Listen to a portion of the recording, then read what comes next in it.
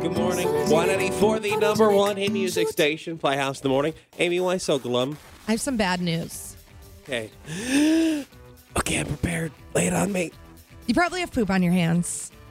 I'm going to be honest, I don't feel like I do.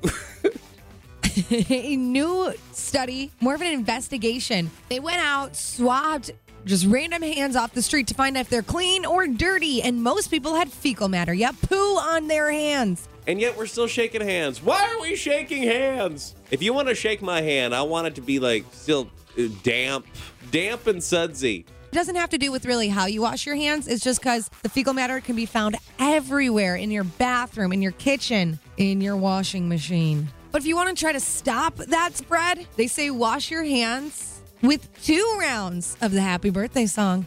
I feel like they can't decide, like, what is the amount of times people are supposed to sing happy birthday when they wash their hands. Like, pick one. From the 194 Random Fact Headquarters, that's Amy K.